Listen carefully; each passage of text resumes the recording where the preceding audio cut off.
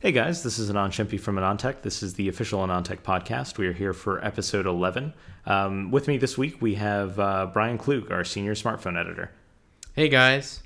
This week we have, despite it being a holiday week here in the US, we still have quite a bit to discuss. There's a good amount of phone stuff that happened. I want to talk a little bit about the Wii U, and then we had Black Friday here, and I picked up a couple of games, and I know Brian's been playing some stuff, so I want to get to that as well. I've been working hard. I'm doing air quotes.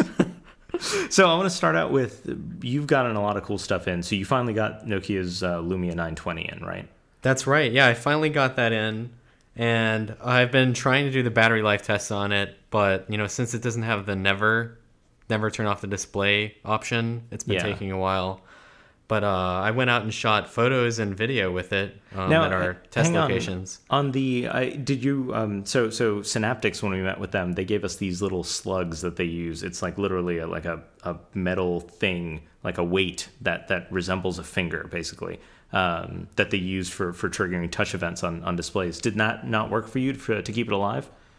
Oh, I haven't tried that. I've just never had any luck. Like, you have the magic touch with making that work. Well, so I can never make it work. The trick with the slug is you have to. So the issue we have with a phone that doesn't have a setting that lets you keep the display from never going to sleep is, our web browsing test just sits there and cycles through a bunch of web pages. So you still need to keep that display active, and the browser alone won't do it.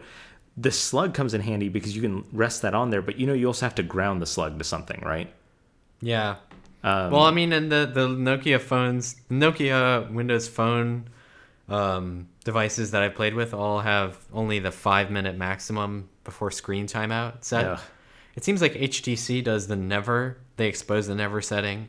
Yeah. And just because by virtue of Windows Phone being difficult to hack, difficult to get access to the registry unless you developer unlock it, and now that's even more difficult, I can never go in and hack my own, set the screen turn off to never. And that's every phone ever I can usually hack. Back with WebOS. Yes. Literally I had to hack, there was an XML file that you had to go edit and set the timeout to the maximum integer for whatever integer number of seconds before it turned off, and that generally worked. But I never have luck with, like you do, with the faking a finger touching it all the time. Wait, thing. So I don't know. So what I do is I put the slug on there, and then I usually take I'll have an AC adapter plugged in somewhere, and I'll take the little round connector and I'll rest that on top of the slug, because usually in those cases the outer metal is the ground, and that acts as a decent enough ground where it'll keep it on. Interesting. So you actually wire this up to your ground then, is what you're saying. Wow. Huh. That's kind of scary, but I mean, if it works, maybe I'll try it. Yeah, I mean, because that's the thing. The whole premise is your body acts as a good ground, I guess, for capacitive touch to work. Right. Right. Now, so I'm really curious. Have you tried on the 920? They've got the whole it works with gloves thing. Have you tried that? Yeah. So I actually went out. I own a pair of leather driving gloves. Yeah. And then I own some ski gloves, and then because I like to go skiing sometimes, and then I have a pair of gloves that have the capacitive fingers. Okay. There's little metal fibers woven into the fingers. And then I bought a pair of mechanics gloves just for tactical stuff. And those all worked. And it worked on the 820, which I sent to Vivek. Yes. And it works on the 920 too. It's not perfect, but it works. I mean, the problem that I have is that I still my fingers are bigger just by virtue of me wearing gloves. Yes. So it's harder to type, but it does work. You can trigger touch events just fine. And they have a setting where you can set the sensitivity high, medium, low, and configure it. But it works for me. Yeah, it's definitely a feature, and it works. So. Interesting. So it does sound like there are a whole bunch of things I want to follow up on here. It sounds to me like, can you get into a situation where you set it too high and it starts triggering for things that aren't touch events? No. So there's a setting inside of settings that's display and touch, and you can just set it. There's an on-off thing, a normal and high. Okay. And when you have it set to high, then you can use the gloves. When you have it set to normal, it's just like normal. But I haven't had any false touches happen. So far, it seems good. I mean, honestly, it's probably a great feature if you're in a cold climate. You know, like obviously the target here is Finland. Yeah. And that's pretty cold. You know, I would imagine it'd be popular in Canada too. You know, where I'm at, wearing gloves is kind of alien to me. You know, unless I'm gonna like commit a burglary or something, I don't like. I'm just not gonna be wearing gloves. Yeah, no. Unless it gets really cold. The only reason I even have driving gloves in my car is for when I go to Colorado or something. Yeah. But I mean, it works. It's there. So I mean, that's kind of a cool feature. Well, so I know when you started playing around with wireless charging, you were like pleasantly surprised by it, right? That's right. How does that? Are you also pleasantly surprised by this, or I guess it doesn't impact you as much because you're just never in a situation where you can't? Yeah. It doesn't impact me as much. The wireless charging thing I'm surprised by because it is very convenient, like the laziness factor. Yeah. To just lay the phone down and not worry about it, like just walk away, rather than having to sort of like struggle and plug something in. And you know, which orientation the port is in. Like this is something that I can't nail, is the USB micro plug, because that's different. And Francois and I were talking about this because he believed that there was a standard for which orientation the plugs are. There actually isn't. So what he was used to is seeing it one way on all the tablets that he had prior to getting the Nexus 10, and then they swapped it, swatched. Wow, I try to say swap and switch, and it's just like it keeps getting confused. But they flipped which orientation it is, and as a result, he was having difficulty plugging stuff in. But my feedback was, hey, there's no standard. So that's a common like daily struggle for me with all these phones that I have to keep plugged in. And it's nice to have the charging pad and just lay things down, and it works. But I'm seeing, interestingly enough, some differences in the implementation for the Qi. Where I finally learned how to pronounce it. It's Qi. Yeah. Even though it's not spelled that way at all. Yeah, but apparently it's pronounced that way. It's like QI, but it's pronounced Qi. Yeah. When I was actually at the Nokia thing, they called it Qi, and that's what I wrote in our coverage. And then I looked up at the press release, and I'm like, what is QI? I don't understand. That's not how you pronounce it. It's a terrible idea to have it that way because, I mean, just like when you're telling your friend, Wireless Power Consortium is probably a better thing to talk about because that's the actual forum, like WPC 1.1. Yeah. But it seems like everybody has acquired this Energizer mat that I bought, and the price actually went up on Amazon. And everybody every editor that I've seen that's tried this is using that mat, and it works plenty fine. Like the mat is fine. The difference is that the client devices sort of pair to it differently. Like I saw, my first experience was with the Nexus 4, and on the Nexus 4, when it's done charging, it'll no longer draw power until it drops below like 94%. Then it will draw up to the maximum. So it'll sort of like detach itself when it doesn't need power. Yeah. And as a result, you don't get any sort of like power sapping, like it's not a vampire. It's not going to just draw power all the time. And in addition, it draws like the full 7 watts. So 5 watts delivered minus the overhead. And a lot of people email me, what is the efficiency? It's 70%. So there's a graph. It's well understood. It's 70%. But on other phones, I see an interesting behavior where it just stays attached forever, like the Droid DNA. And I actually told HTC about this, that it just stays attached forever. And it draws the 5 watts, and it shows up as charging USB. So it charges a bit slower. But on the Nexus 4, it's like the ideal implementation because obviously it works with Android now. So it shows charging and then parents wireless. Yeah. And it knows when to detach. And the good news is that the Lumia 920 does it the right way too. It detaches, it'll charge just fine.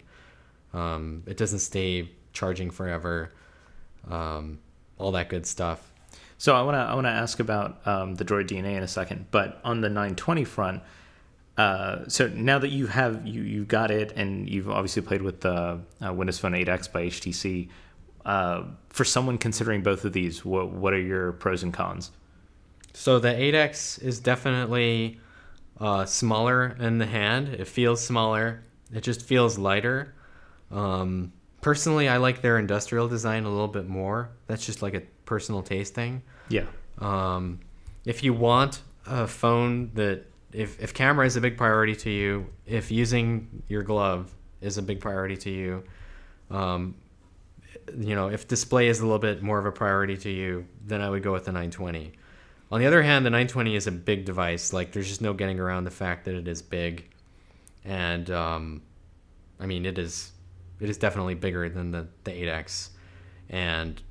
But at the same time, it has OIS. It has all these other cool features, like it has the the Cinegraph thing where you can sort of make animated GIFs in the camera. Yeah. I think that they're both very close. Like, I think the 8X with HTC has done a great job executing on that front. Like, this is a flagship device that stand out in so many ways. I think the 920 is good too, but it's just, for me, it's bigger. And I'm always like, why is it so big? But at the same time, it has OIS. Okay. It has the cool display. They still have the clear black polarizer, circular polarizer feature. Ultimately, this is like a personal taste thing. And that's what will decide it for people in the store, I think, at the end of the day. So it sounds like, based on what you're saying, that the 920 has a spec advantage through, it supports optical image stabilization. Right. It can do better low light photography. Right. The clear black display is nicer. Is that appreciably nicer, comparing them side by side? It makes a big difference in outside glare. I was actually surprised previously, until this feature was implemented, that nobody had really executed on that front, because it's pretty easy to put, like the quarter wave plate and then two circular polarizers.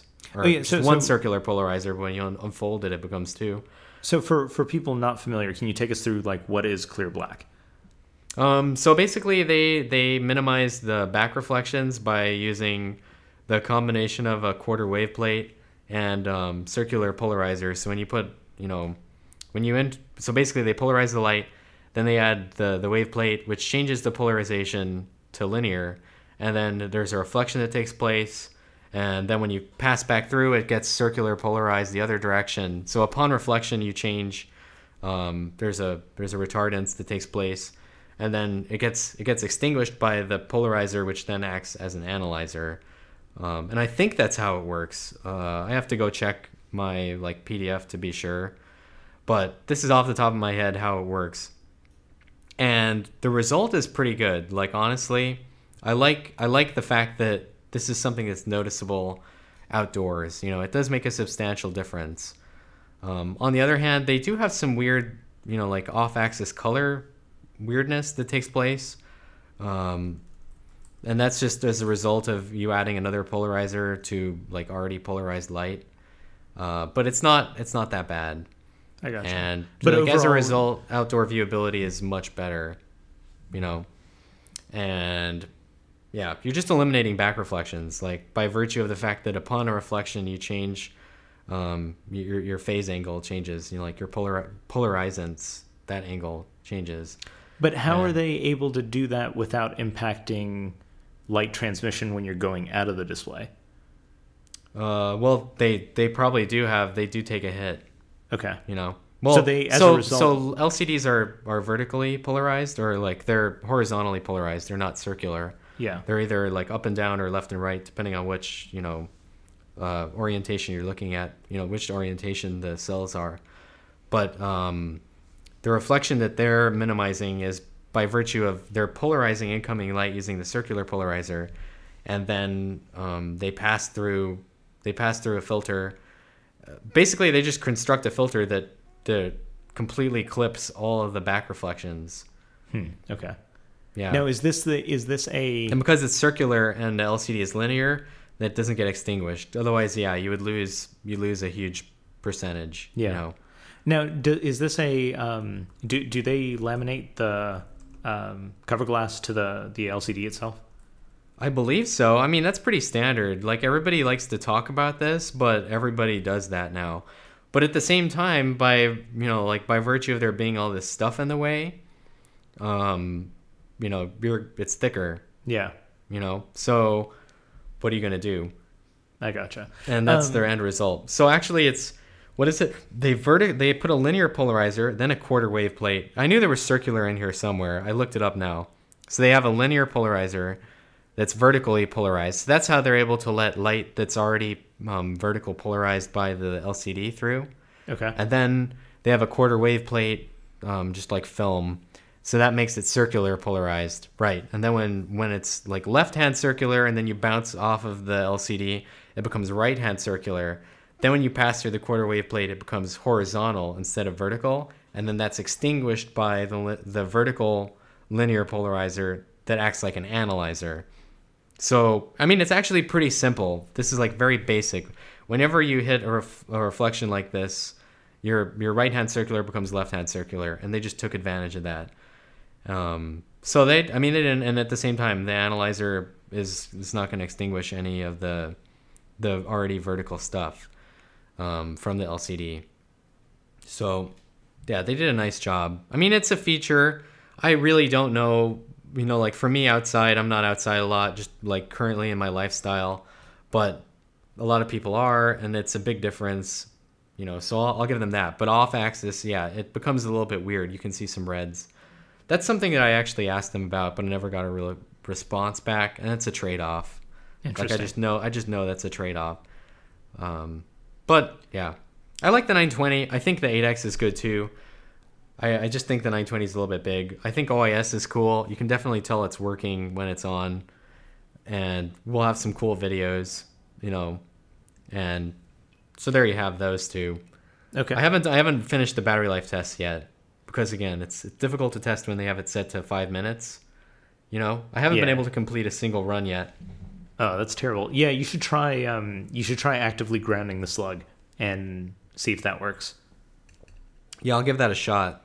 I might just connect it to the ground pin on my power supply thing, because that's grounded as well. Yeah, no, so you can do that. You can ground it to like a PC chassis that's been properly grounded. Because ground is connected to neutral, right? And the current electrical wiring, at some place along the line, ground is just neutral. There's hot and then there's neutral. Well, yes. Neutral is connected to ground, and it's like connected directly to like copper slugs in the ground. Yeah. And they changed this in like the 50s because otherwise like lightning strikes along the line would cause like huge arcs to come out of sockets. Yeah, and it makes like playing around with it makes retrofitting light switches in older homes different than if you're doing like a newer home. Yeah, right. Yeah, these are the interesting things that aren't part of a normal electrical engineering curriculum that you learn later. Okay, all right. So 920 and 8X, basically, it's a form factor versus, or it's a spec versus form factor debate there. Yeah, and if you value camera, get the 920. If you value like a lighter phone, get the 8X. Well, and the 8X is pretty. Like, it's pretty. I think it's really pretty. I don't know why they call it California Blue. They should have called it Indigo. It really annoys me. Because my feedback was call it Indigo. It is not like, what is California Blue? I have no idea. I will give you that the 8X is a very pretty phone. I was actually holding the 920. I was a bit confused because, Nokia has always been known for having just like very bold, very good styling, well executed styling. And I think HTC really pulled ahead with the 8X. Yeah, definitely. And it's not just they have fancy colors. It is like they fundamentally changed what the construction of a phone is, because you can ask any engineer right now, what is the like status quo of design for a phone? And it's you have a battery, you have an L-shaped PCB, put the antenna at the bottom in the little pocket that you form between the battery and the end of the L-shaped PCB. There you go. There's your phone. Like that's it. So what the 8X did is completely change that up with LCD, then the biggest aerial size, like 2D size battery possible in that, like right next to the LCD. And then on top of that, they have like a small little square rectangular PCB. And then the antennas are there. So, kudos. You guys mixed it up. That's very different from this like very traditional L-shaped thing. Even the iPhone, right? Everybody's like, oh, Apple does cool stuff. It's way different. No, take it apart. Look at it. It's an L-shaped PCB with the battery next to it. Look at the Optimus G. Same thing. Look at the Galaxy S3. Same thing. Like, again, everything does this L-shaped PCB with a battery next to it. So I think HTC deserves a lot of credit. And it feels different as a result. Like, it's completely alien. At least to me. I don't know. I could be completely wrong. No, but... so to me, I do agree that it feels different. I don't think it's immediately apparent like what's happened, to enable that different feel, but it definitely feels different, and it definitely feels a lot smaller than the specs would imply. Yeah, because it's like a centimeter thick, but it doesn't feel a centimeter thick because it tapers to like a razor edge. Yes. And understanding that difference versus like what are the specs at the thickest point versus what does it feel like is the thing that I need to communicate and review that like other people need to communicate and review, because anybody can just look at the specs. And I think that even though it looks really thick on paper, it is not a thick phone in the pocket, in your hand, in practice. Whereas the 920, I'm like, why is it so big? But at the same time, people love big phones. Yeah. Right? And that's just like an industry trend. So, switching gears a bit, you also got the Droid DNA. Yeah, speaking of big phones. Yeah, exactly. I mean, that is like a big phone. But ironically enough, the 920 is like the same size as the DNA, like up against each other. Like the 920 is a little bit thicker. And I don't know, the DNA is a great phone that for some reason all the first reviews hated for reasons that I don't quite understand. And I've been doing my battery life testing. I wanted to get a preview out before Black Friday, but I was a little bit uncertain about one or two numbers. And I like to run things a couple times to make sure that we're not seeing weird stuff. And the battery life is actually middle of the pack. Like you'll see later on when we do the actual review, which is pretty close to being finished, that it's not as bad as it's made out to be. And at the same time, you have a 1080p display, so I have the same number of pixels on here as my 55-inch TV. Right? Right? I mean, that's just unbelievable. Yeah. And it's like, it's phenomenal. I couldn't believe it, but I can actually see the difference. Like there is a difference like visually. Really? Where do you notice the difference the most? Like I just never see pixels at all, like ever. In terms of visual acuity, I shouldn't be able to detect a difference. But I believe that's for the maximum edge. That's for, what is that, a 50% square wave? I shouldn't be able to see a difference. There are some cases where with other patterns, like in the green or generally with text, that you can see other, like you can see the pixels. And there's also the issue of like, is there subpixel font smoothing or not? And I mean, it's unbelievable, like the resolution on here. I don't know what else to say. It's one of those things you can't communicate in pictures. You have to go look at. Yeah. And if you have good eyesight, you will just be blown away. And for me, I'm blown away. And it's not that thick either. Like it is a thin phone. It is pretty light. It's it's big. It's no bigger than other phones that I've reviewed recently, like the Note 2 or the 920. And it's got a 1080p display, right? So, yeah, it's a great phone that everybody hates. I don't know why. Honestly, I think this is HTC's best phone yet. Like, it's a better 1X. It's got, it's their Fusion 3 first phone. It's been leaked to hell. Like, we knew this was coming forever. Yeah. Now, why do you say this is HTC's best phone yet? Because of all the specs, like 5-inch 1080p display. It's their first quad-core APQ8064 phone. Okay. It's their first Fusion 3 phone. And it's got all the right buttons checked, There's nothing really wrong with it. It's got a sealed internal battery, but that ship has sailed so long ago that I'm just tired of hearing about it. Like, I just won't even respond. Yeah. That and the SD card. I'm sorry, people. Most normal people just don't ever change the SD card.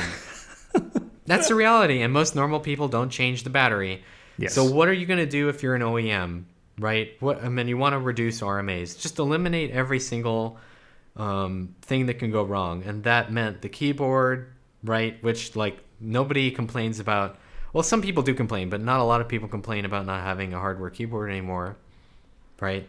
And not a lot of people are going to complain in the future about not having a removable battery as long as battery life is good enough. Yes. And I feel like, I mean, you know the rant, you know the state of battery life testing, and in our battery life test, it is not bad. Like I spent the last Friday night with it, just out and about with friends, and I didn't kill it.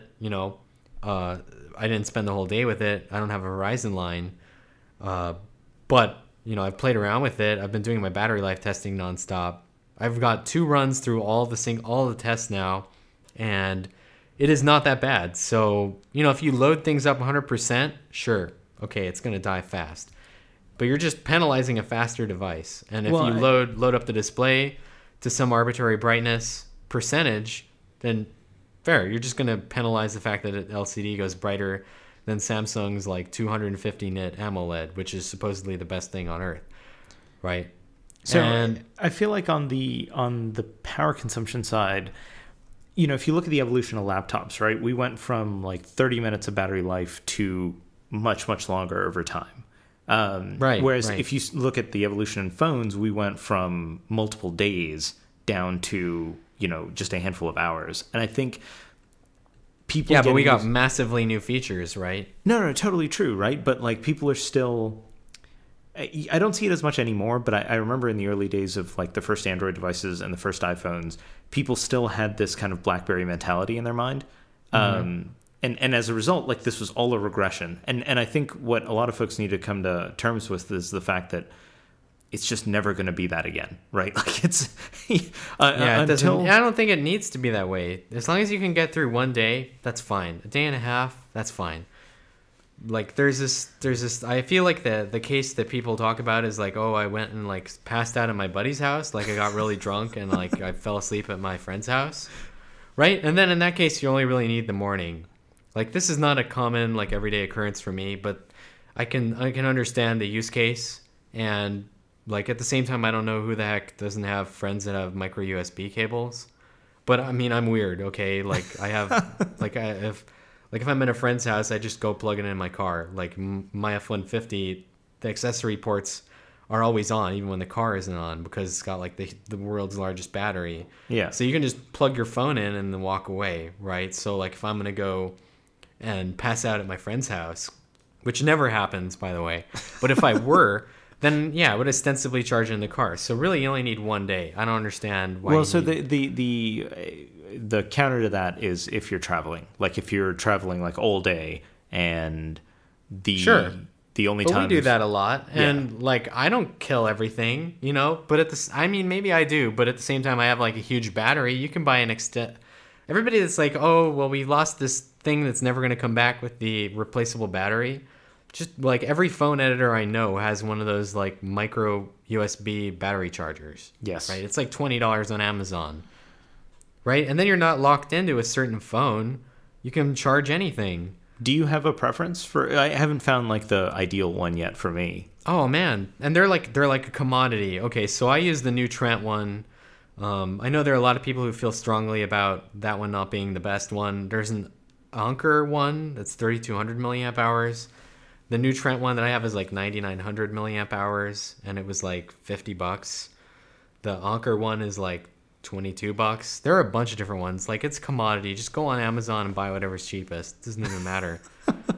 Right? And as long as it has the micro USB charging, and it looks like the reviews say that it works with the USB battery charging 1.2 spec, like it has a 200 ohm resistor across the D plus D minus data pins, which is impossible to find out, by the way, since like this apparently is still a mystery to people. Well, that's why I asked you what is your... So those two work. Like, and how do you spell those two? Like I'm not familiar with the brands. New Trent, like NEWTRENT. Okay. And like I bought that myself for traveling, and I use it pretty much every trip ever. Okay. It's like the iGeek 9900 milliamp hour, I believe. That one's okay. It's like $50. It's kind of big. Whatever, it works. It has 2 ports, and you can charge whatever. Like the one time, every time I go to LaGuardia, I get delayed for like an entire day. Yes. And the one time that I went and it was like it just got delayed endlessly, I was using that, and it worked perfectly. And I've used it on other trips. And that one does the full like 2.1 amps, 5 volts. From one port. The other port does 1 amp.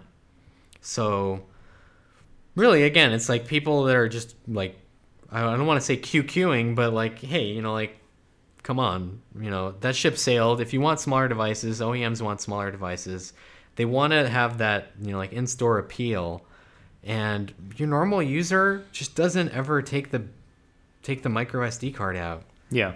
And the way that it's viewed now is not as like a feature that's good. It's viewed as it's viewed as a mitigation that allows you to ship a phone with like 2 gigs of storage. Yes. Well, I think that's from my perspective, I like that we're finally getting competition in the storage space. I don't like how expensive NAND is passed on to like consumers, right? Because we're talking about single-digit dollars worth of NAND.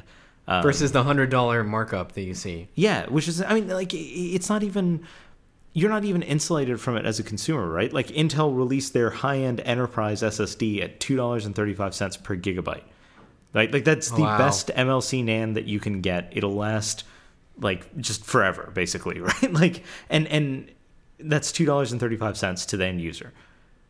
And we're paying, you know, $100 for a 16 gig upgrade. So I mean that's your thing. What fixes that? Because this is like how they keep their margins really competitive, right? The whole like, you know, this is like a science in and of itself, is how do you price these different storage capacities? Yeah. And obviously Apple has it figured out. I don't know if all the other OEMs do. This is something that a lot of people care about. Like every comment that I read about a phone is like, oh, it's only got 16 gigs. I'm never gonna buy it. Yeah. But at the same time, that's the SKU that's got the least margin. So, you know? From my perspective on this is as follows. I remember the day that I first heard that Intel was going to try and make a PC for $699. And if you remember back then, that was like a big deal, right? No one ever thought we'd hit 1,000. No one ever thought we'd hit $699. And if you look at where we came from PCs being $3,000, $3,500, even more, you know, you go back even further. And I remember, you know, hearing that and saying, well, that's impossible. Like, I don't even see how this is physically happening. But you look out today, and I mean, you can get like a 1.5 billion transistor Ivy Bridge based CPU in a laptop with a display for less than $500. Yeah. I'm kind of waiting for that moment to happen in phones, right? Because it has to happen. But did it happen with the Nexus 4? The Nexus 4 is like I view that as a shot across the bow, right? Like it's hey, this is going to happen. Clearly, it's not. I mean, if you remember what happened when we saw the first $699 PC, it was like everyone came out with, you know, their equivalent. I don't think we're there yet on the phone side. And part of that, you know, unfortunately, part of our progress there is slowed by carriers, right? That they have a vested interest for us to not hit that point. But I think because then the contract goes away. Yeah, but the thing is, it's inevitable, right? Like it's that's like the beauty of this technology. It's the beauty of this industry. Prices will always do that. They will always get cheaper. You will always get, you know, before they hit a bottom. But you will always get more for the same amount of money, you know, next year and the year after, and you know, until the end of Moore's law. And at that point, you know, even if you manage to keep this going forever, at some point you do hit fast enough for mainstream, and then that's when it happens. But I don't think it'll take us that long to get there. I want it to happen fast, because at the same time, none of these devices cost the non-commit price to make. You know, there's just so much profit built in, and everyone I explained that to is totally blown away, right? That you are selling a... But that's crazy. I can't believe people are blown away. Like, did you ever think that it really costs close to $700 to make an iPhone? Yeah, and well, I guess... people really think that? I mean, like, for me, that's just obviously not the case. Like, I would never entertain that thought. No, I think it's totally, these are folks. Again, I remember I look back to when it happened with PCs. I remember when you could first start buying notebooks. They didn't have great displays or whatever, but when you could start buying notebooks for less than $1,000, then less than $500, that was a really, really difficult thing for a lot of people to swallow. Now it's kind of commonplace, but I think, I was having this discussion with Kara, with one of our colleagues, and she was like, really? Is it really only $200 or something to build one of these things? Really? And this is, a very smart individual, like someone who has exposure to all this stuff. But so obviously we need to change that perception. I think it is slowly changing. People are starting to realize, that they don't need necessarily a contract. Yes. And that the value is no longer in these subsidies and then the artificially high price behind the subsidy. Well, I think that's going to go away. Love it or hate it, right? Like that's kind of been. So you look at why did that happen in the PC industry, right? So in the PC industry, you had two players. You had Microsoft and you had Intel. And they made sure that they had their margins, and then they forced everyone else to drive to lower margins. And everyone in the chain said, well, that's okay. We'll take lower margins and we'll have larger volume. And eventually, what happened to everyone's business. But that's why we ended up with, $200 notebooks on Black Friday. You look at the smartphone space, everyone, or not everyone, but there are far more than two players in that space that want a big profit on each device sold. That's what has to change. If you want phones to go from $700 to, let's say, $250 for end user cost, you're going to have a couple of people that make all the money, and everyone else has to just be making commodity parts. Part of that. Well, that'll happen eventually. So part of that is Intel's strategy, right? They want to go in and integrate enough where they make good margins, and integrate so much where there's not really much left on the table for anyone else to have a value add. This is all the popcorn. This is what the popcorn, all the chips around the big chip. Yeah. They want, and the sell is, hey, look, then the device OEM can focus on what they're good at. Yeah. Which, what is that? Exactly. At the same time, everybody's like, hey, what is that? Is that Sense? Is that TouchWiz? And everybody's response is always, ugh. But, the writing's on the wall there. Well, I think that is the nice way of saying, if we win, our goal is to take all of the profit. And you guys can just build the thing and you'll make your 5 points and that's it. It's not desirable for everyone because, again, everyone else is already making, they're selling $200 phones for $700 or $500 or whatever. But I think it's better for the consumer. Right, because then the consumer no longer has to be subservient to this carrier for 2 years. My brother asked me a good question: is why is the carrier contract 2 years? And I don't know the answer. Why is it 2 years when the life of these devices is one? And maybe that'll get shorter eventually. Maybe that's the way to accelerate. See, I think 2 years is a good balance for the carrier, right? I think the problem at 1 year is you don't give enough time for you to you're basically, you start out the contract and you as the carrier have gifted your customer a very expensive device for very little. You can make that money up in a year, and that's great, but you want to make more money, right? You want to get your full... I understand that. And to put this in perspective, right? This is how I usually explain it to people when they're like, these devices, how is there so much money in the mobile space? And the way I position it is this: in the PC industry, the average upgrade cycle was 3 to 5 years. So every 3 to 5 years, Dell or HP or whoever could guarantee that they'd get another, let's say, $1,000 to $3,000. Let's say $1,500 out of their customers. The carrier, on the other hand, if you've got a beefy data plan, they can kind of guarantee over $2,000 from you every 24 months.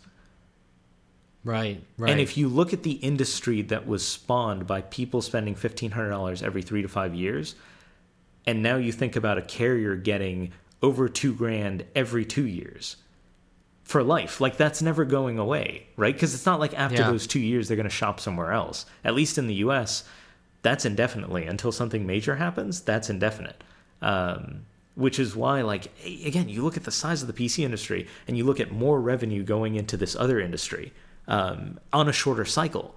And that's just, to me, that's mind-blowing. That's just exactly why they're able to fight so hard and so long to kind of screw the customer, right? Like, because it's just, there's so much money at stake. They want to protect that cycle. Interesting. So, yeah. Anyways, I think the way it works is we need to have more of the Nexus 4 style device to kind of bring that pricing down. 2, we really do need, we've kind of taken the stance of, hey, I don't believe people cross-shop Android or iOS. And I think that's fair. I don't think people, you do find people that maybe get bored of one platform and just want something different. But at that point, I don't think they're cross-shopping. I think they just want something different. But what we do need is we do need cross-shopping, right? We need people to look at the iPhone 6 or 7 or whatever, and I need an equal competitor there. I need it to be just as closed, just as polished, and just as Apple-like of an experience, so that someone will force Apple to be more competitive on pricing. We've had that, but we've had that in the Android space. And the problem is, if people aren't cross-shopping, then I don't care if you're only charging $15 for 60 gigs or for 16 gigs in Android, because it's people don't view that as an alternative then. Right? Like, I think it's happening. Android is getting way more polished now. It is, but it's still fundamentally, the way I describe it to myself is the iOS experience is an appliance, the Android experience is a computing device. And we've talked about this as well, right? It makes sense in everyone's, kind of grand computing, schemes. Yeah. But what we need is an appliance to go up against the iPhone in order to drive competition there. Is that Windows Phone, though? I mean, Windows Phone is pretty appliance-like. It is, but I don't... It still is not up to the level of iOS in terms of what features are supported.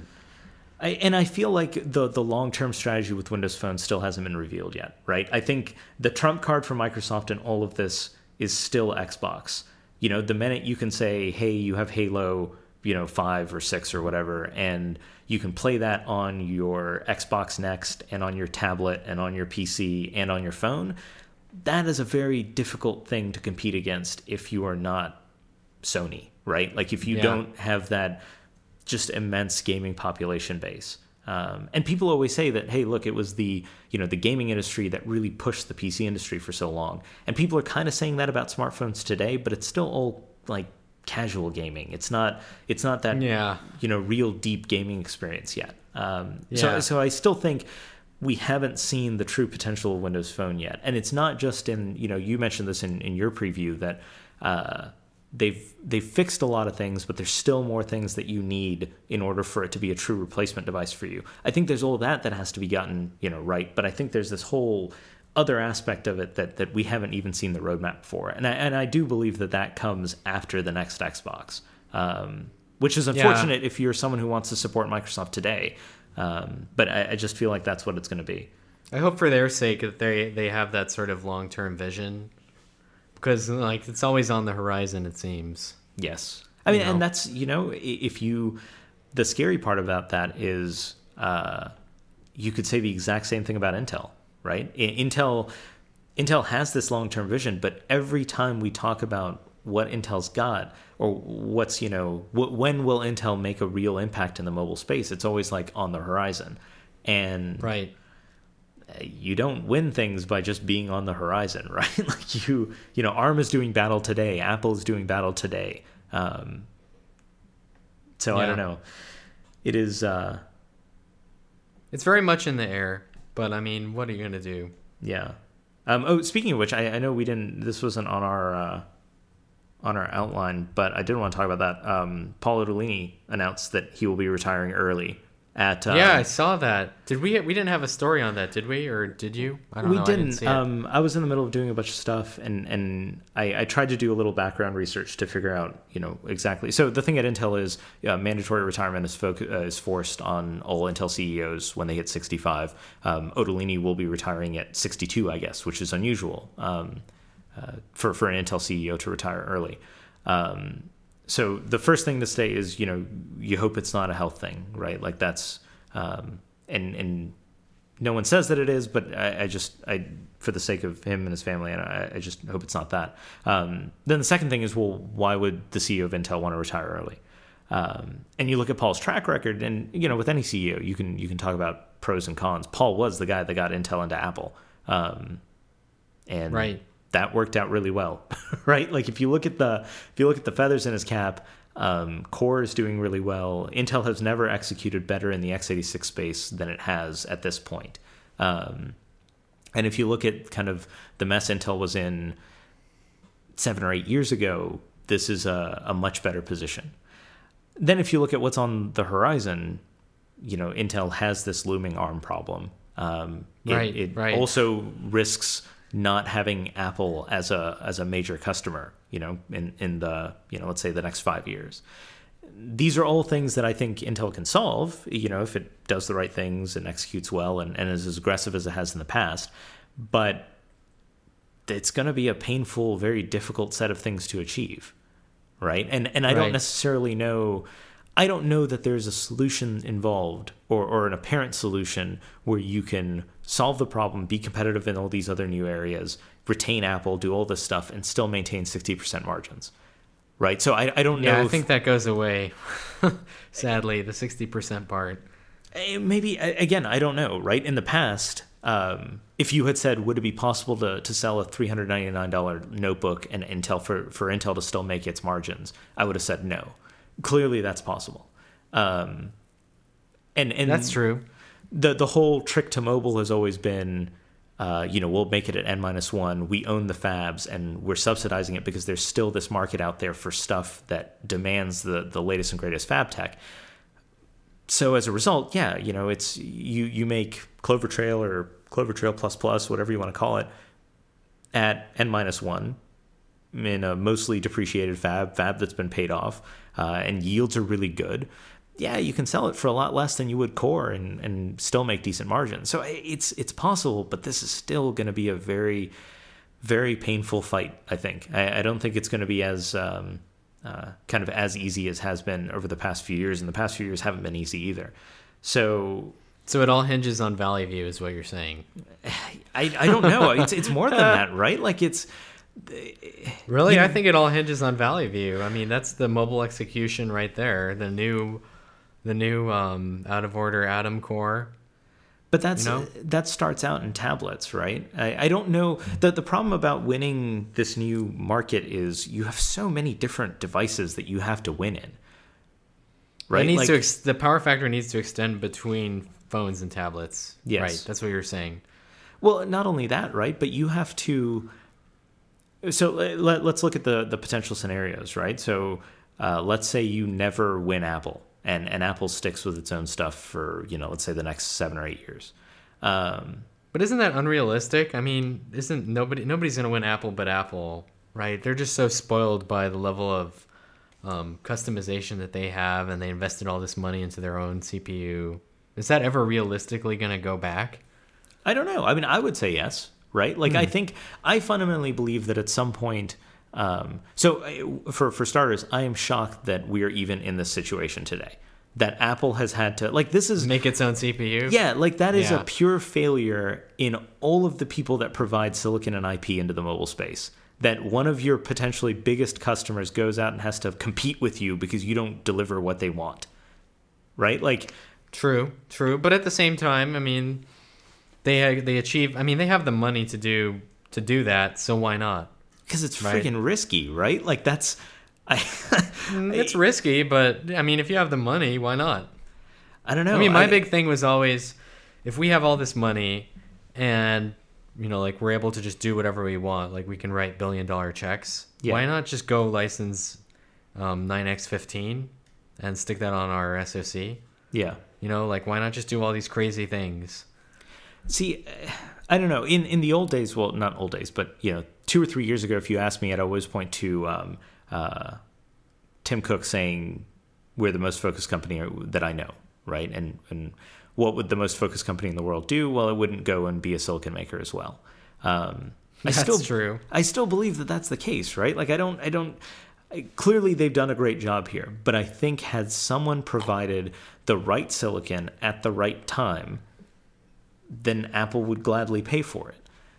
I think everyone, Qualcomm has gotten it right with Crate. I thought Crate was really well done, but you look at the timing on Crate, right? If you look at where Apple wanted to be at every iPhone and every iPad release, there was not a suitable silicon solution on the market or even close to being on the market at the time. But 8960 was out before iPhone 5. At lower GPU performance, right? That's true. Yeah, Like Adreno 225. I don't understand. And even if you look at Intel's roadmap, right, it's good. It gets better. But it's still not enough for anyone, over in Cupertino to be like, well, okay, yeah, this is what we need. We should just integrate this. Because that's got to be easier, right? Like it's... I think that killed TI as well a little bit, too. They've always been on the conservative side with their GPU. Yes. Interesting. So I don't know. I mean, I think the Otolini announcement is really... So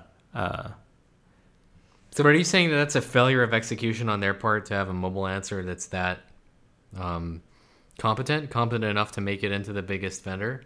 Yeah, I think that's failure of execution on everyone's part. Because in my opinion, look at the x86, look at the PC space. Who would ever say, what company would be like, well, we'll just build our own? Right? Like, it doesn't happen because Haswell and the entire core lineage is so good. Now, if you look at areas where Atom competes, yeah, you got a lot of people saying, Samsung says, yeah, I'll build my own thing. It's easy. There's no real reason for me not to. And the thing is, whenever I bring up Apple, whenever I'm meeting with any of the SoC guys, they're always like, oh, we'd love to have that business. But it's Apple. They're never going to buy from us. And I'm just like, well, that doesn't make any sense to me, right? Like if someone who has no history of building GPUs and CPUs is now all of a sudden building its own CPUs and GPUs because it can't find anything kind of on the market that's reasonably priced that meets all of its needs, that seems to me like a major failure if what your business is making CPUs and GPUs. That's very true. So I don't know. I don't know what happens. But I think the early retirement on Paul's part, I think that has a lot to do with, hey, I've done a lot. What we're going to have to do next is really difficult, and I can only imagine like how draining and how difficult that might be. And I think it'll be. That's a big deal. It is a big deal, and we mentioned how Intel, like Microsoft, all of its solutions to these problems are always on the horizon. Maybe Paul feels that they need a slight change in leadership to kind of not be in that position anymore. Catalyze something? Yeah. Huh. I don't know. So yeah, that's that. Did you want to talk about Galaxy Camera? Yes, I did. This is something I feel strongly about. Speaking of markets that need shake-up or disruption. Yeah, but so the Galaxy Camera is like a Galaxy S3 but with a camera, and yes. it can't place calls, but it has data. So the idea is that at least on AT&T you add it to a mobile shared plan, and then you put a SIM on it and attach it for like the $10 a month or whatever, that you can attach tablets or in this case a camera to your mobile data bucket, and then you get a phone, well really a camera that can send pictures over a cellular network and browse the internet and like look at Twitter, and it's a camera.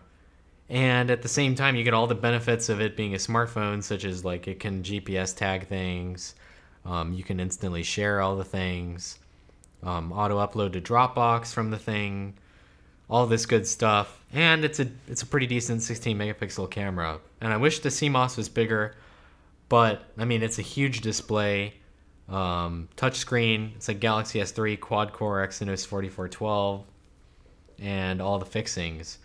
So I finally got one, and I've been like, this has been something I've felt very strongly about since multiple vendors have promised for years now that we'd see an Android camera, like an Android point and shoot. And other than the Nikon S800C, this is the first one, and it's pretty good. Like, honestly, it's very good. I think it's not going to be necessarily the biggest commercial success, just because of where it's priced at, and like where it is in the point and shoot space. Well, but what it's is the price on it? I believe it's like $500 or $600. Ooh, ouch. Yeah, which is a lot for a point and shoot, and there's no getting around that. So that's something you need to swallow. And of course, it's $500. Yeah, that's what I thought. And at the same time, yeah, if you really want to use the fact that it's a Galaxy camera, you need to pay for cellular. I mean, it has Wi-Fi, but you're just never going to get around that. Well, so I'm curious. As a camera, it's indistinguishable from the Galaxy S3. No, it's 16 megapixels. It has optical zoom, optical image stabilization. Oh, wow. Okay. Bigger sensor in Galaxy S3, different ISP. Actually, I'm not really certain on the ISP. I was convinced it had the same ISP for a while. Now I'm convinced that it's different. So I haven't really done all my digging yet. But what I saw earlier, I was kind of confused by. But it's a bigger sensor. It's not like the biggest in the point and shoot space. I put together a big table and a preview piece, and it didn't get a lot of attention, even though it has all the specs that took me forever to dig out. It's 1.4 micron pixels, which is standard for a smartphone. The CMOS format is 1/2.3 inches, so it's 2.3 inch size. So that's a size that's like 6 millimeters by 4.5 millimeters. Which is fairly big. Ironically enough, the PureView 808 has a bigger sensor, but that's not surprising because it's 41 megapixels with 1.4 micron pixels. But at the same time, this is Android 4.1, versus Symbian Bell, and it can make calls, but it has cellular, and for what it does really good. I like it a lot. And it can shoot 480p video at 120 FPS. Oh, nice. 1080p video at 30 FPS. Yeah. It has like 21x zoom. At the largest telephoto thing, it gets stopped down to f5.9. At 1x zoom, it's f2.8. I've been playing around with it a lot. Like I took it to Thanksgiving dinner, pictures of the family. I went downtown with it, taking pictures with it. It's difficult to carry around for me. It doesn't really fit in my pocket. It's a point and shoot, and it's bigger than a normal point and shoot because it has a 4.8 inch display. But this is the first, and I feel very strongly about the fact that this is sort of like the convergence device for point and shoots. It's something that looks like a smartphone, and at the same time, smartphones are becoming the new point and shoot. So where does that meet? And this is the first data point on the point and shoot side. As a DSLR owner, I've always wanted to have GPS, on the DSLR, and I've always wanted the ability to upload photos immediately from the DSLR. And that's just impossible, even with an iFi card. It's impossible to get working. And it's not like you can use USB on the go reliably with any device to do an SD card, mount it. It just never works. It's never worked. I've brought the cable, the reader, just something always goes wrong. It's impossible to get, I just want to tweet a picture.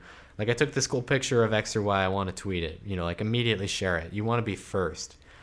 It's not in just our business, but if you're taking a picture of something cool, and this is the first that's hey, you can do that, and it's a point and shoot, so you're not sacrificing everything and you don't have any control. It has the real PASM, program, aperture, shutter, manual, all those controls, set your ISO to 3200, etc. So yeah, I really like it. It's going to be a commercial disaster, I'm sure, because it's just so expensive and it's an alien concept to everybody. But it doesn't matter. I don't care. Don't tell me that it's going to be a failure because it's first. And that's the good part about it. And so far, I've been very pleased. Performance is just like a point and shoot. It starts up fast. They have a little mitigation for the fact that it's Android. It's really an Android device at its core. It turns off after an hour by default. At first, I thought it was locking up because I was running our battery life test on it, and I was like, oh, great, it's unstable. It's powering off. But no, it's an auto power off feature because people, with a point and shoot want really long standby time. Yes. They just leave it. So what it does is it really just hibernates, and it uses the fast boot feature to come back really quickly. And you can turn that all off and use it as a normal camera, or you can I mean, you can turn that off and use it like a tablet. So it will have, you know, like shorter standby time, but still okay. Or you can leave it on, then it will have like infinite standby time because it's really off. So yeah, a lot of those questions are the things that people have about what does this look like? Is it a point and shoot? Is it a smartphone? Even though you can't place calls from it. But could you I'm excited could you about do it. Skype on it? Yeah, I mean, yeah, totally. You can do Skype. It has headphone jack, a microphone. Yeah, you could totally do Skype from it. I mean, this would be like an ideal Skype device, right? Because it has a real quality camera that you can zoom in. It has OIS. Can you see? I'm looking at this as how much of a iPod Touch / point and shoot convergence device replacement would this be? As an iPod Touch replacement, you can totally use it. I mean, just Google Music. Yeah. And it has an SD card slot, like micro SD. So I stuck a 64 gig micro SD in that I bought from Amazon, and you can do all your shooting on there. And, you know, it's like a point and shoot, but it just runs Android, which is awesome. And like you can run Twitter on it. You can use this as your $10 a month. You know, if let's say you've got like a family share plan going already, you could use this as your, hey, does everything but calls. Right, exactly. And it runs 4.1, Android 4.1, and it's quad-core Exynos. So, like, I was tweeting pictures from it, you know. And, like, at events, this would be awesome to use. Like, take a picture, a video, upload it instantly, et cetera, et cetera. It doesn't have LTE. This is, like, just WCDMA 21.1. It's like an international Galaxy S3 shoved into a point and shoot. Yeah. And personally, I don't think it's big. I think it's bigger for a point and shoot than normal. You know, I had this discussion with a few other editors. Like, it is bigger in terms of like how much size there is taken up by a display and like its 2D dimensions. But again, you get what you get. Yeah. And I really like it. So I don't know. I felt very strongly about it. I think it's definitely a better performer in terms of, you know, like how responsive the OS is than the S800C. Just from what I know about the S800C from Nikon, which is like single core Cortex A5 with WVGA display, and it runs Android 2.3.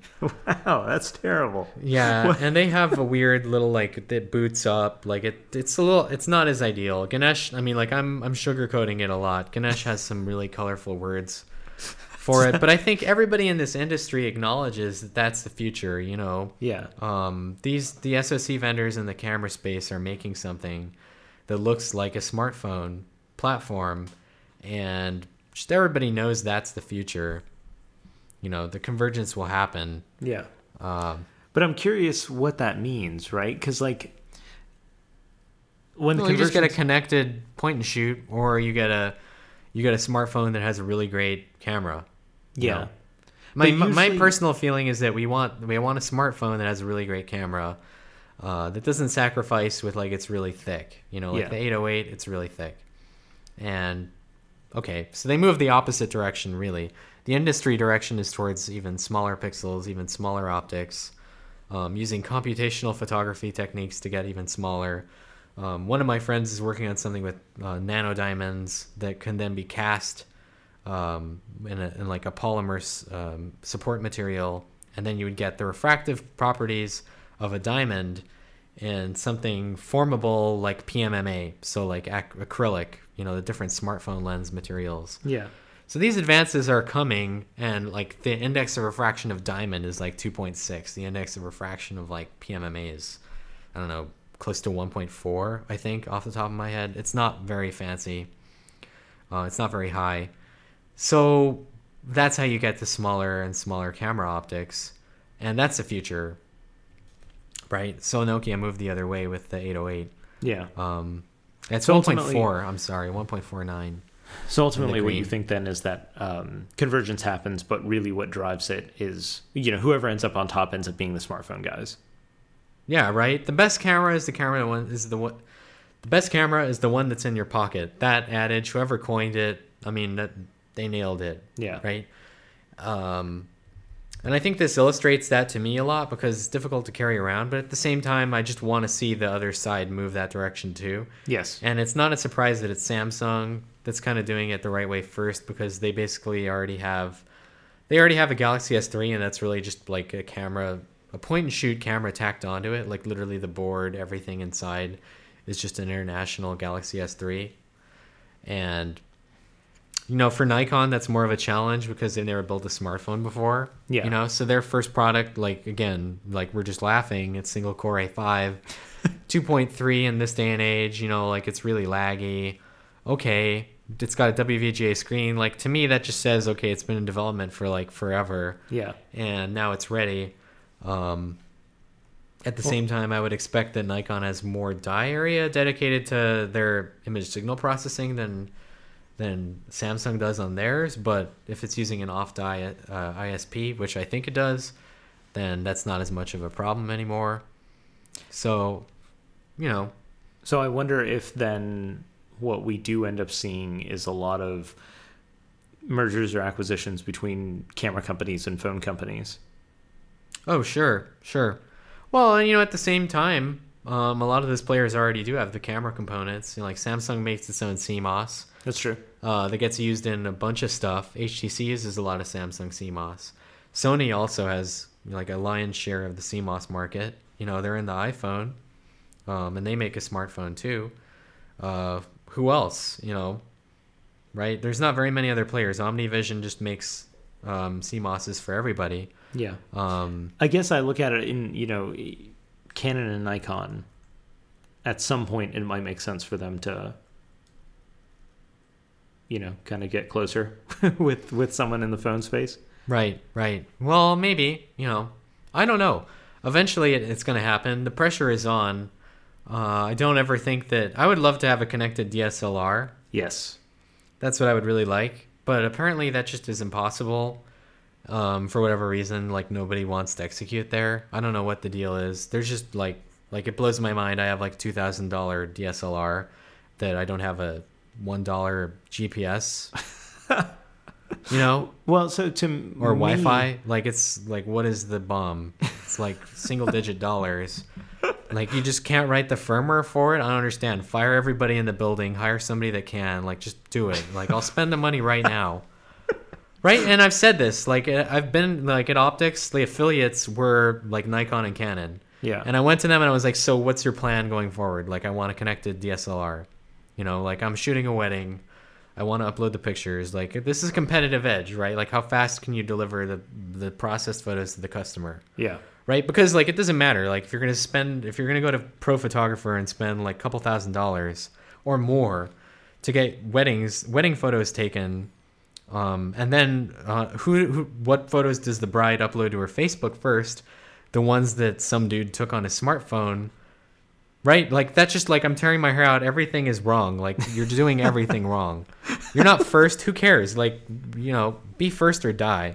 And again, that needs to happen, and it's going to happen. And that's why I feel strongly about the point and shoot that has Android on it. Yeah. Because I can upload to Dropbox and then just share the Dropbox folder with, whoever. And by the way, that works. That's going to work. They gave me a test build. There's some issue with phones that don't have the camera app, don't get detected as having the mobile upload target properly. So I got in touch with them, and they gave me a test build and verified that it works. Because as a reviewer, we kind of get these things first, and they were like, we don't even have anything to test on.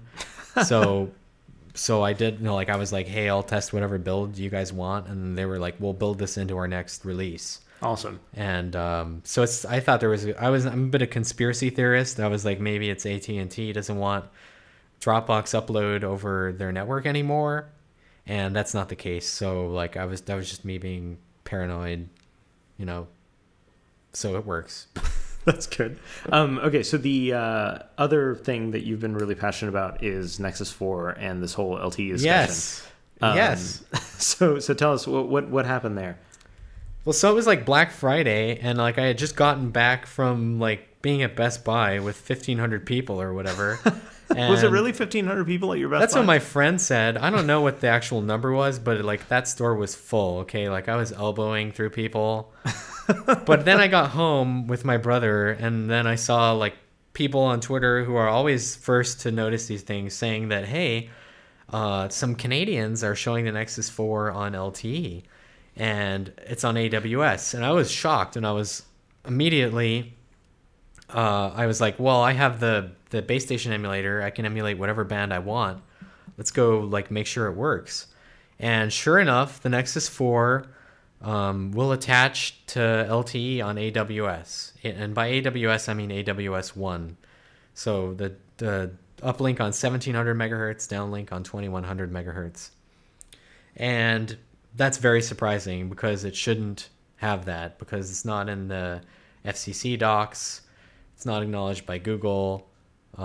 As we've talked about in the review, the hardware is there for it. It has the right transceiver, 1605L, has the right baseband, 9215M. There are some power amplifiers that Avago says work with LTE channel bandwidths on bands, I believe 1, 4, and 5. I'm off of memory here. But of course, you need to have the software profile on the baseband to be both watching for these bands and then work for it. And then in Android, you need to, the RIL needs to ask for that. So people, what they had done is just gone into phone info, which is 4636, like *pound 4636, pound star, which is on like every Android phone ever. And it is on every Android phone ever. Some OEMs lock it out, but you can still get to it if you unlock it or use an app. And I saw people like commenting about this, but it is there. Just period, end of story, even if it's locked out. It's like a part of the Android to begin with. But if you go on there and then you set the network preferred network type correctly, then you can attach to LTE. So I was like, holy crap, I need to go test this. And sure enough, it works with all channel bandwidths on AWS up to 20 megahertz. And it's full on UE category 3 LTE with 2x2. I'm now sure that it's 2x2. Initially, I can't really directly test that it's 2x2. I can only test 1x1, because I don't have the cables for the Nexus 4 antenna connectors quite yet. But I can sort of like jury rig them together. And from the tests that I've seen, people are over the 1x1 rates. So yeah, the Nexus 4 has 2x2 LTE, full category 3, up to 20 megahertz channel bandwidths on UMTS band 4, LTE band 4, AWS 1. And which is very surprising because it shouldn't be there. And I didn't write this in the review, but I don't expect it to stay around for long because that's I'm not a lawyer, but that's totally not legal. Like that's just totally not okay. And to make it legal, LG needs to file a class 2 permissive change with the FCC or lock it out with a firmware update. So like either one of those things will happen in the next few days. Like it's a holiday right now. I'm sure people will just elect to never flash that radio or like will flash back. But I was just blown away because this is just not okay. Like it's not certified. It's not on the FCC. It can't be legal. Because you dug through the FCC like test reports, and there's I do no that for every indication. phone. Yeah, I do that for every phone. Like, and it's actually like a consequence of this job. I do that for everything that has an FCC ID on it.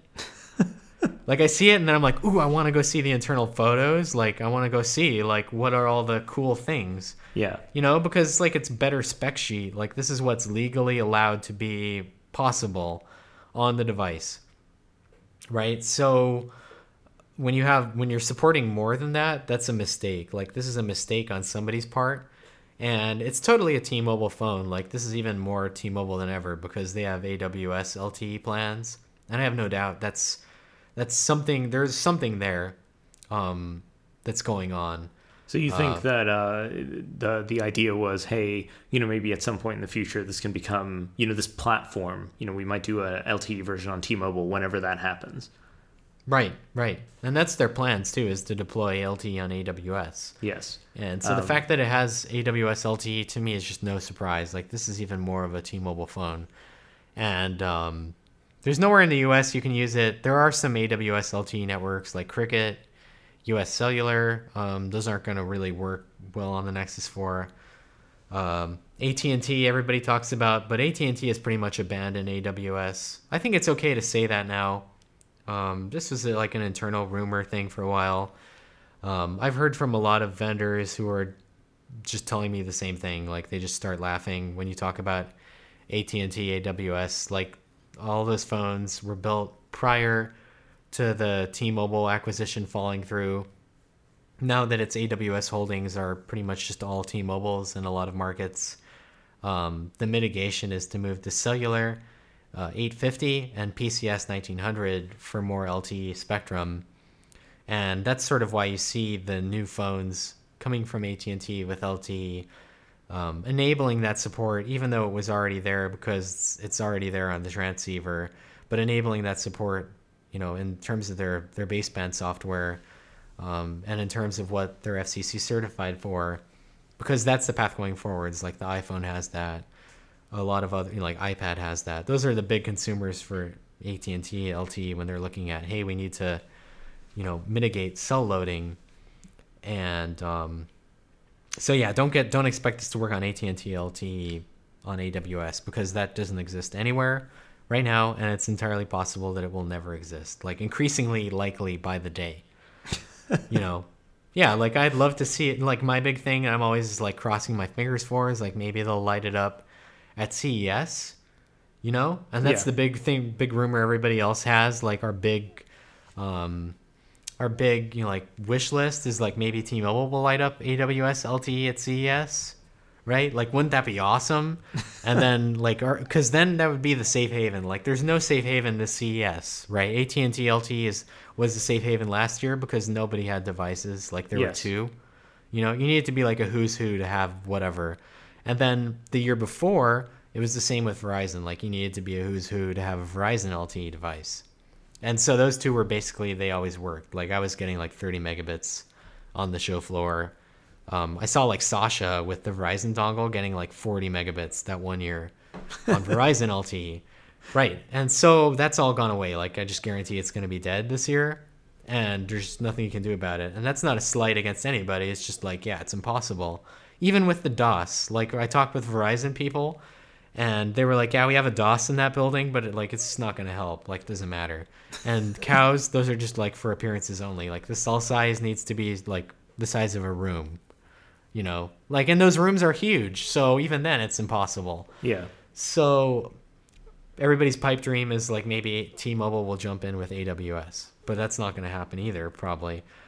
Yeah, because that's a much longer roadmap and rollout that they're talking about deploying LTE on AWS. True, but the T-Mobile market is already upgraded in LA. They have the full upgraded packet core, and they have the full upgraded B hardware. Like that market is fully upgraded. It's running U1900 right now. It's fully modernized. It could go live at any time. Like it totally is possible. It's just a question of like, are they ready? Yeah. And maybe the Note 2 would work on it. So who knows? And obviously Nexus 4. But Nexus 4 has LTE, and I've tested it, confirmed it. It doesn't work on any other bands. A lot of people were like, does it work on all these other bands? And I was like, no, it can't work on these other bands that doesn't have PAs for, period. But I tested them to just like appease people, and obviously they don't work. It's only band 4. And to me, that really just says somebody left the box checked when they were building the baseband software for it to look for band 4 LTE. And it attaches wicked fast. So to me, that's saying like it's only looking for LTE on band 4, which is nuts. Yeah. But I don't think it's going to stick around for very long. Like this is totally not okay. Like it's don't buy a phone. Don't buy this phone with the expectation that that's going to be working. Like don't buy it if you're in Canada with the expectation that this is always going to be there. Yeah. And at the same time, they could make it a thing, like why not? I don't know. That's really, for me, it's curious why it isn't on 1, 4, and 5.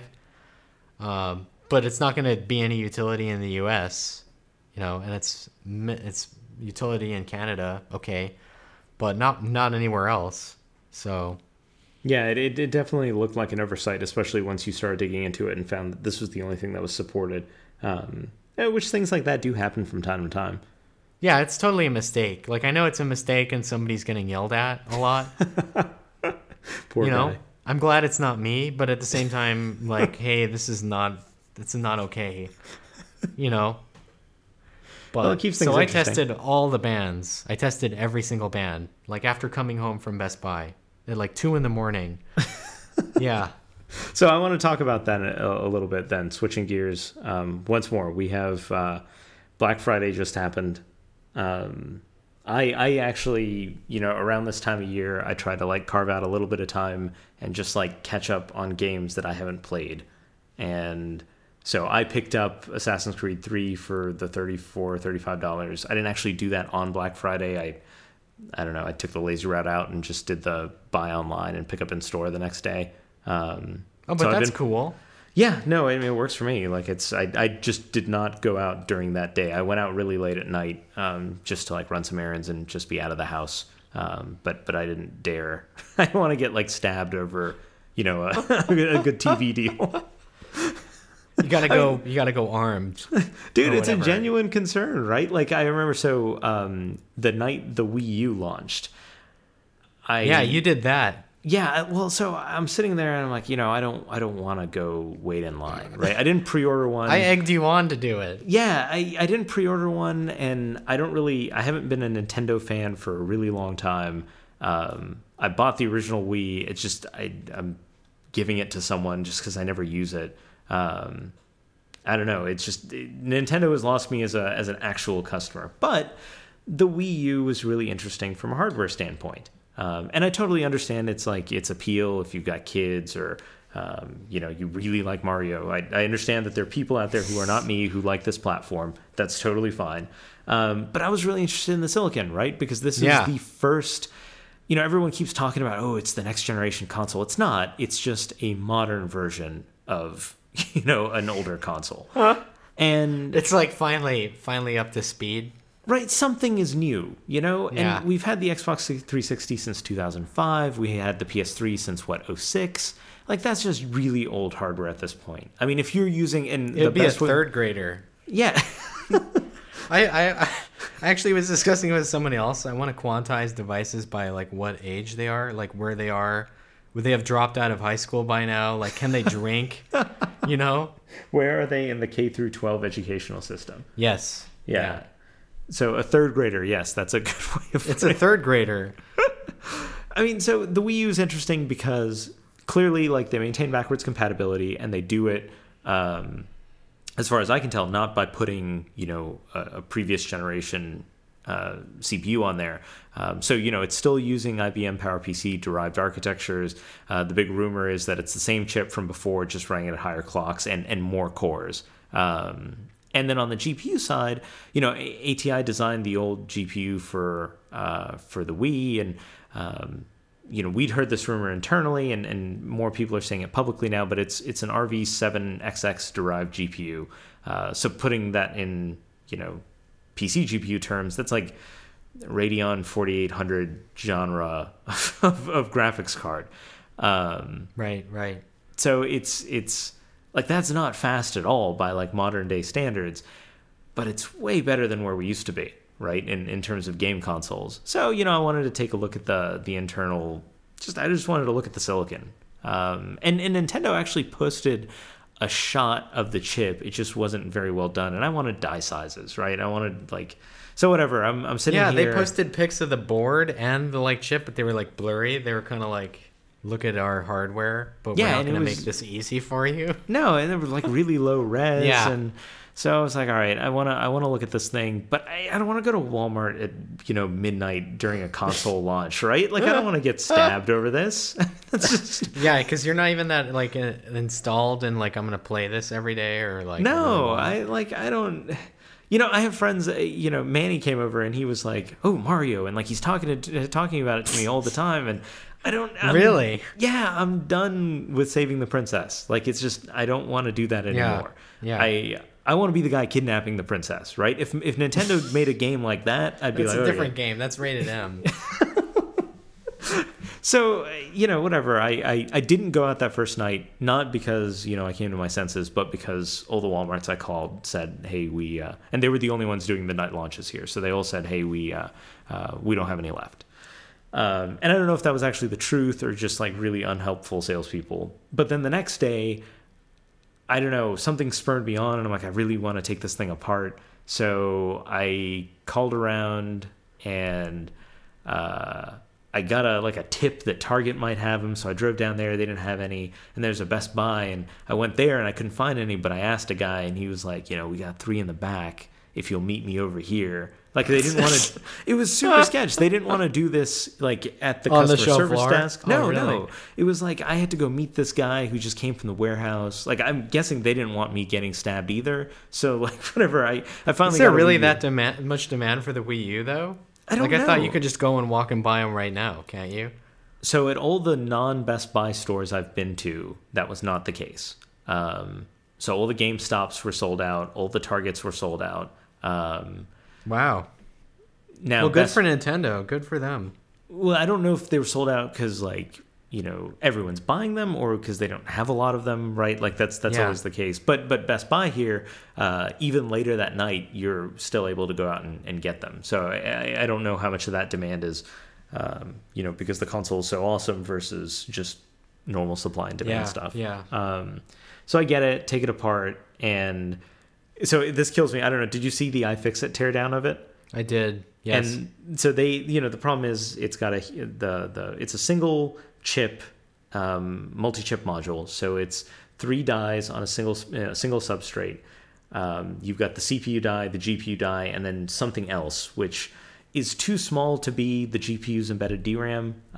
People have hypothesized that it's like some sort of a switch or something necessary for backwards compatibility, interesting. A die that does some of like the security work that Nintendo had integrated before.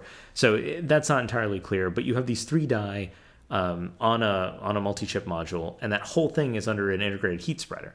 Yes. So me coming from the PC side, hey, how do you get an integrated heat spreader off? You take a razor blade and you just hack at the glue and you cut yourself up a lot and then you pull it off. Of course, iFixit is like, oh, we've got this really hot heat gun and we just blast it on there and then remove the IHS. I've never in my life done that, and I felt like the biggest idiot after I saw that because, of course... You hacked at it for hours, dude, didn't you? I hacked at it for so long, right? Like, so I'm used to... the last heat spreader I took off was off of like a mobile Turion X2 or something, right? So in that particular chip, I could use like the razor blade out of a box cutter. It was easy to get leverage on and very solid, very strong, not a problem. Here, I couldn't fit that size of blade in between the heat spreader and the package substrate. So a few years back, I got this like crazy idea that I was going to start using like a double-edged shaver, like, an old school, like basically a blade on a stick, and use that to shave. Yeah. That ended very poorly, but I still had the kit, right? And I had like a stack of these really thin, really sharp razor blades. So of course, like that fits in perfectly, and I'm like, okay, this is gonna suck. And if you've ever like removed a heat spreader before, that glue, it's not super strong, but you don't really have a good way to get leverage. So I'm sitting there like hacking away for, I don't know, 20 or 30 minutes, and I'm like, I'm not making anywhere near the amount of progress I need to make. So I took one of the razor blades, I bent it in half, so I have basically 2 blades now on top of each other. And I shoved that into the handle of like an X-Acto knife. Now I've got leverage, I've got like more cutting area, and now I'm like making really good progress, right? But of course, when the glue eventually breaks, I'm putting so much force on it, like then just the whole like assembly goes way, way beyond, the borderline of the heat spreader, and now it starts hitting stuff. Yeah, so it went inside. Yeah, it definitely went inside. So then when I removed the heat spreader, I'm like, there's no way this is going to work. Like, I see bits of silicon, like bits of dye that I've scraped off of what I believe is the CPU dye. Like, it's all shiny. I'm like, kind of blowing it out of the way so it doesn't end up touching something. And whatever, I go to town, take photos of the whole thing, do the dye measurements and stuff like that. And I go to turn it on, fully expecting, the failure mode for this kind of stuff when you like just damage silicon ends up being like just fans spin indefinitely and nothing happens. Yeah. But then the machine starts and I'm blown away. Like the entire time I'm just tweeting, hey, this is going to fail at some point. And I'm posting pictures of like me clearly having massacred the CPU die. But it keeps working, and it's actually been working ever since. So the only explanation I have is these are flip chip BGA packages. So when you build a microprocessor, you have your transistor layer at the bottom, then you have multiple layers of metal that basically connects everything together. In a flip chip, you flip it upside down. So your transistor layer is at the top, and that's what your heatsink or heat spreader butts up against. And that way you can quickly remove heat. And then all of those metal layers kind of dive down into the PCB, and then that's what ends up being routed to through the substrate, through all the balls in the package. So that's a flip chip design. In that design, you actually have some layers deposited, kind of on top of the transistor layer that are there simply for structural integrity. And it's interesting, if you ever do failure analysis on these chips, when someone gets a chip back, this is the first 50 chips that they get back of, whatever CPU or GPU that they're building, and something's wrong with it, you don't want to wait for the fab to, you figure out the problem in software, then you send the fab new masks and they fix it. You want to find out what's going on right there, right now. So they will actually sand away those extra layers that are there for structural integrity, and then they'll do a whole bunch of thermal analysis and shoot ions at the thing and just get a lot of detail as to what's going on in the chip by just kind of shaving that away. So the best I can deduce from all of this is that that's what I did. I shaved away some stuff that was just I hadn't hit the transistor layer yet. Interesting. I looked at those photos, but I couldn't tell where the damage was. Yeah, what I should have done in hindsight is pulled out, a really good macro lens and gotten in there. I think I felt like such an idiot. I didn't want to further document how dumb I was. So it's all good. Your pictures were excellent. I stayed up and watched some other people take it apart, but they didn't want to take the IHS off. Yeah, if you actually care about the console, I wouldn't want to do that either. But I have this disdain in my heart for this thing. You're I don't care if it turns on. No, I really the only reason I was upset at myself was because I didn't do power and analysis and all that stuff before I took it apart. Right. Gotcha. And I was oh, this sucks. I'm going to have to go get another one now to do all of that stuff. But no, it worked. And the Wii U is kind of interesting. It's got that gigantic tablet gamepad device, which is kind of neat. If you're running Netflix on it, for example, you can switch the stream between your TV and the little window on the tablet itself. That's pretty cool. Yeah, sounds when you're playing Mario. They'll actually also come out of the tablet. You can also watch your progress on there itself. So it's there's some neat stuff that happens. I haven't. It's the Wiimote though. The Wiimote had a speaker. Yeah, exactly.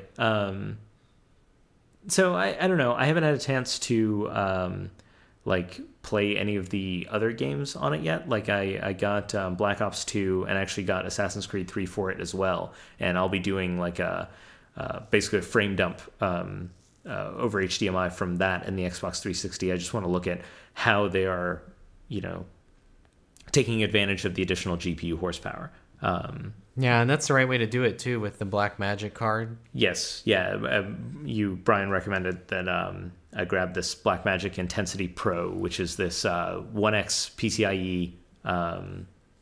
It's a Gen 2 card, I believe. It is an awesome card. It is the best card for HDMI capture. It's so funny because if you read user reviews of that card, on Amazon or on the Apple Store, it's just so much negativity, and I think people they're confused by it. Yeah, they're buying it for other purposes. I don't know what people. I just want it so I can grab frames and some video samples from the Xbox and the Wii U. Well, people that are negative about all these cap cards don't understand that nobody can do 1080p 60. Yeah, they can do 1080i 60. You can do 720p 60. But you can't do 1080p 60, nobody can. And what's really interesting about the Blackmagic card is that there's a Xilinx FPGA on it. It is a straight up FPGA.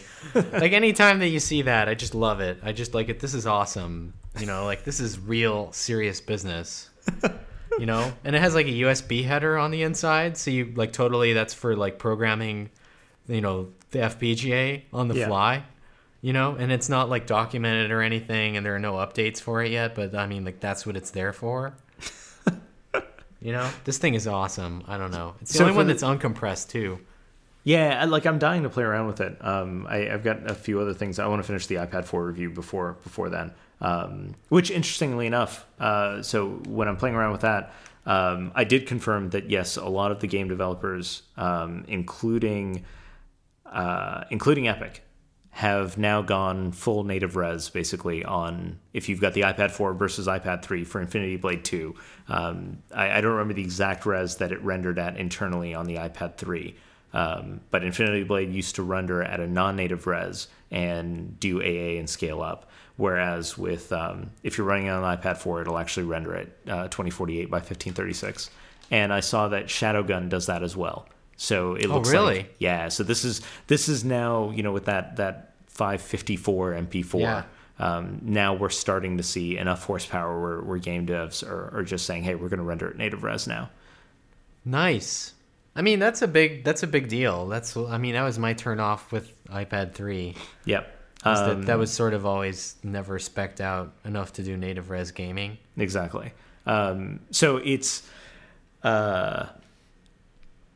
if you look at the rest of the characteristics, battery life does improve a bit. You know, thanks. It's same kind of deal with the iPhone 5, right?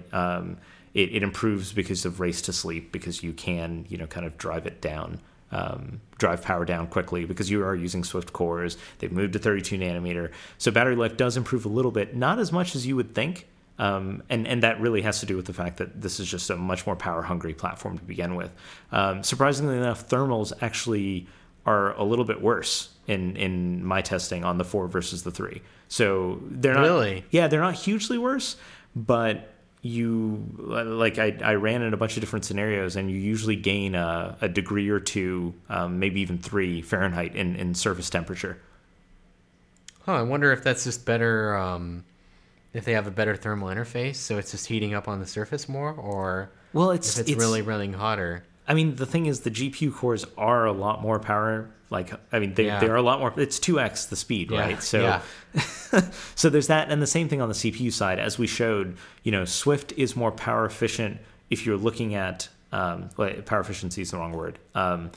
Given the same task, Swift can do things quicker and thus race to sleep quicker, but it will draw more power. Right. So I'm curious, does the iPad 4 now finally have charge equilibrium when plugged in and running stuff? I don't actually know. That is, all of my testing thus far has been off the charger because I've been doing thermal stuff, but I'll definitely look at that for the final review. Because it was always hilarious to me to go in the Apple store and see these, like the iPad 3 plugged in. Yeah. And it's at like 50%. You know, like all of them are 50%, and it's not like the batteries are worn out. It's like they can't even maintain charge equilibrium. But so charge equilibrium, I believe in the past that was only an issue if you were running at max brightness and driving the CPU and GPU. Like if you were playing Infinity Blade, you could not maintain charge equilibrium. Right. These were just like store units, 100% brightness. Yeah. Like idle. So I don't know, and I do know they upped the charger to 12 watts now. So I don't know if that was actually part of it, or I don't know. I don't want to speculate. I'll test that, and that'll be that. That's not even that much, though. I don't know. The Nexus 10. A lot of people with Nexus 10s have been asking me to get to the bottom of that too, because it's also 10 watts, and some people are saying, "Hey, I can't maintain charge equilibrium." Personally, I've been using it plugged in. I haven't noticed it like discharge. I mean, this is like a common thing now. It's kind of a lost battle. Yeah. We just need to move to like huge power supplies for tablets. Like big 45-watt bricks. It needs to be like at least 20, at least double. Yeah. You know, 10 clearly isn't enough. And I don't know. I don't know. I feel like it just needs to be more. You know, like the charge time for a smartphone is 3 hours. Yes. The charge time for a tablet from 0 seems to be just like 2 or 3 times more. Yeah, well, even on the iPad Mini, it's a good 4 hours, because it's charged by the iPhone power adapter, right? Like, is it really? Yeah, you don't get the big one. You get the 5 watt. Oh, that sucks. Wow. Wow. I didn't know that. I mean, like, I haven't played with iPad mini at all. Yeah, it's long. I was surprised. I was like, this is still going, but hey, it makes sense. It's what a 14-ish hour or 16-hour watt-hour battery, and you're charging it with, again, it's the same charger you get with the iPhone 4 with the iPhone 5. Yeah. Gotcha. Interesting. So back on the console side, So did you play on the Wii U? I know you ran Sunspider, but did you actually play stuff? I played Mario, and I've determined that I'm really bad at Mario. Like, I was good when I was a kid, but I no longer, maybe I don't have the patience now. Like, I don't really know what it is I'm lacking, but I seriously, like, I had something like 10 lives or something during that first world map, and I promptly blew them all in the first castle. Like, I couldn't beat the first castle without continuing. Does it go down to negative, or just like you go to 0 and that's it? You go to 0 and then it asks you like if you want to continue. It asks nicely, like it doesn't make fun of you, but it's like you're a failure. Yeah, but I felt like a failure because I'm like, kids do this. Kids can beat this world without going through and it's not like I'm physically incapable of it. I don't think I have the patience anymore. Yeah. Right? Like have you ever played, this is like, it's a Mario game that somebody like modified. Have you ever heard of dongs.exe? No. It's the stupidest name ever, but that's the actual name of the game. And it's like Super Mario, but with a cat, and like it's out to get you, and you can go to minus lives, like minus 100 lives. It's like the worst game ever. No, I've never played. You need to play that. Yeah, you need to play it. It goes to like minus 100. Like, I've seen people playing it, and they're just like minus 100 lives. I don't know how to search for this game and not you just get search malware. Yeah, you just search that, and it's not malware. It's like the game pops up. Like, that's the name of the game. Okay, I'll look for dongs.exe. I'm not even kidding. That's the name of the game. It's like it's like Super Mario, but it's hyper difficult, and it's out to kill you. And so that's the thing. The Mario Brothers for the Wii U, and so I will say this. Finally, we have a Mario game that like doesn't look like absolute crap on a modern TV.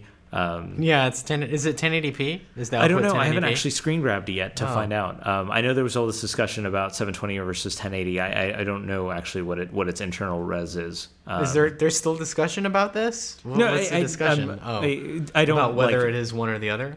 Yeah, I wasn't. Like I said, I wasn't following this all that carefully. But the other thing is, a lot of the consoles, they pick funny internal frame resolutions. I mean, that's like Halo 3 was not 720p. It was like 560 or something. Exactly. Yeah. And so I haven't actually done the frame analysis to figure out what they're running at.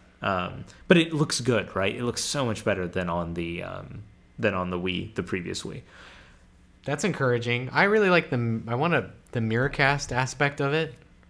That's weird to me. Like, it has 2 wireless stacks, and one of them is dedicated to doing Miracast to the controller / tablet thing. Yeah, I mean, it's pretty cool, right? Like, the idea is pretty cool. It's effectively a dual-headed machine. So one head outputs to your TV, and then the second head it's.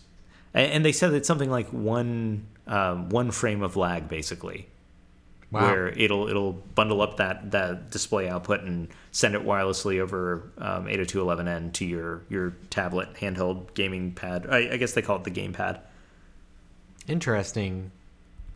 Yeah, I mean that's interesting to me just because I don't know. Lately, Miracast has been coming up a lot. Yes. No, Miracast sounds really cool. I want it to be ubiquitous, so we don't have to keep asking for people to take wireless display seriously. Right. And even though everybody gives Apple TV and AirPlay credit for being first, even though it was wireless display from Intel first, that really sort of started this. Yep. No, Intel Wide-Eye, when I saw that at CES, I was like, this is awesome. Everything needs to have this. So, I want to know more about the Wii U, though. So then what are you going to do next other than capture? Next is just going to be capture. I want to see just what they're doing internally in terms of... I want to know what resolutions they're running at. I also want to do like just a bit of comparison in terms of load times and stuff like that between it and 360. Not necessarily because that's going to be a determining factor with which console you get, but because I feel like there's no real pressure on the console hardware makers to do more. Like all of the discussions about what hardware to put inside and all of this stuff, that all happens behind closed doors between the console maker and the game developers, right? None of those discussions are ever made public. Yeah. And if any of those guys have grievances, they don't get aired, right? Because like, Well, what are you going to Wii U, do? can you install games to the hard disk? Like 360, you can install games to the hard disk. You cannot. As far as I can tell, you cannot. So they're just going to lose, right? Like there's no way. Well, I mean, you could have said that Nintendo would have lost last gen because they didn't have HD support, right? I think they're playing a different game than the rest of the console guys. I think Nintendo is focused on building consoles for the next generation of like kid gamers, right? So for what Nintendo was for me in the 80s with the NES, that's what the Wii and the Wii U are for folks going forward. But then you grow up. Do you really think that though? I mean, like all little kids that I know, like my cousins, they play PS3, they play Xbox 360, and But how old are they? 8. I mean, they're not like average little kids. I mean, Chris, I don't know what average little kids are. None of my friends have kids, but my uncle is not like what I would call average. Like he's also very technical. Yeah. And I don't know, like his kids play Portal, and they're like, I remember like 5 years ago, I had them over. They came to Tucson. And I was playing like Half-Life 2 with them. Yeah. And Shane, who was like maybe 6 or something, like he was wiping the floor like of me, like at Half-Life 2 deathmatch. And I was like, awesome. What is this? Like, what is this? Like I routinely wipe the floor at that time online. And I was like, this is like, actually, I'm trying. But I see them playing like real console shooters. So like, I don't know, like there's this market supposedly of like little kids that just love all the Nintendo stuff, but it's totally alien to me. It's alien to me as well. But at least with the original Wii, I understood, right? I still believed it was a gimmick, but it totally resonated with, that whole family party kind of gaming environment.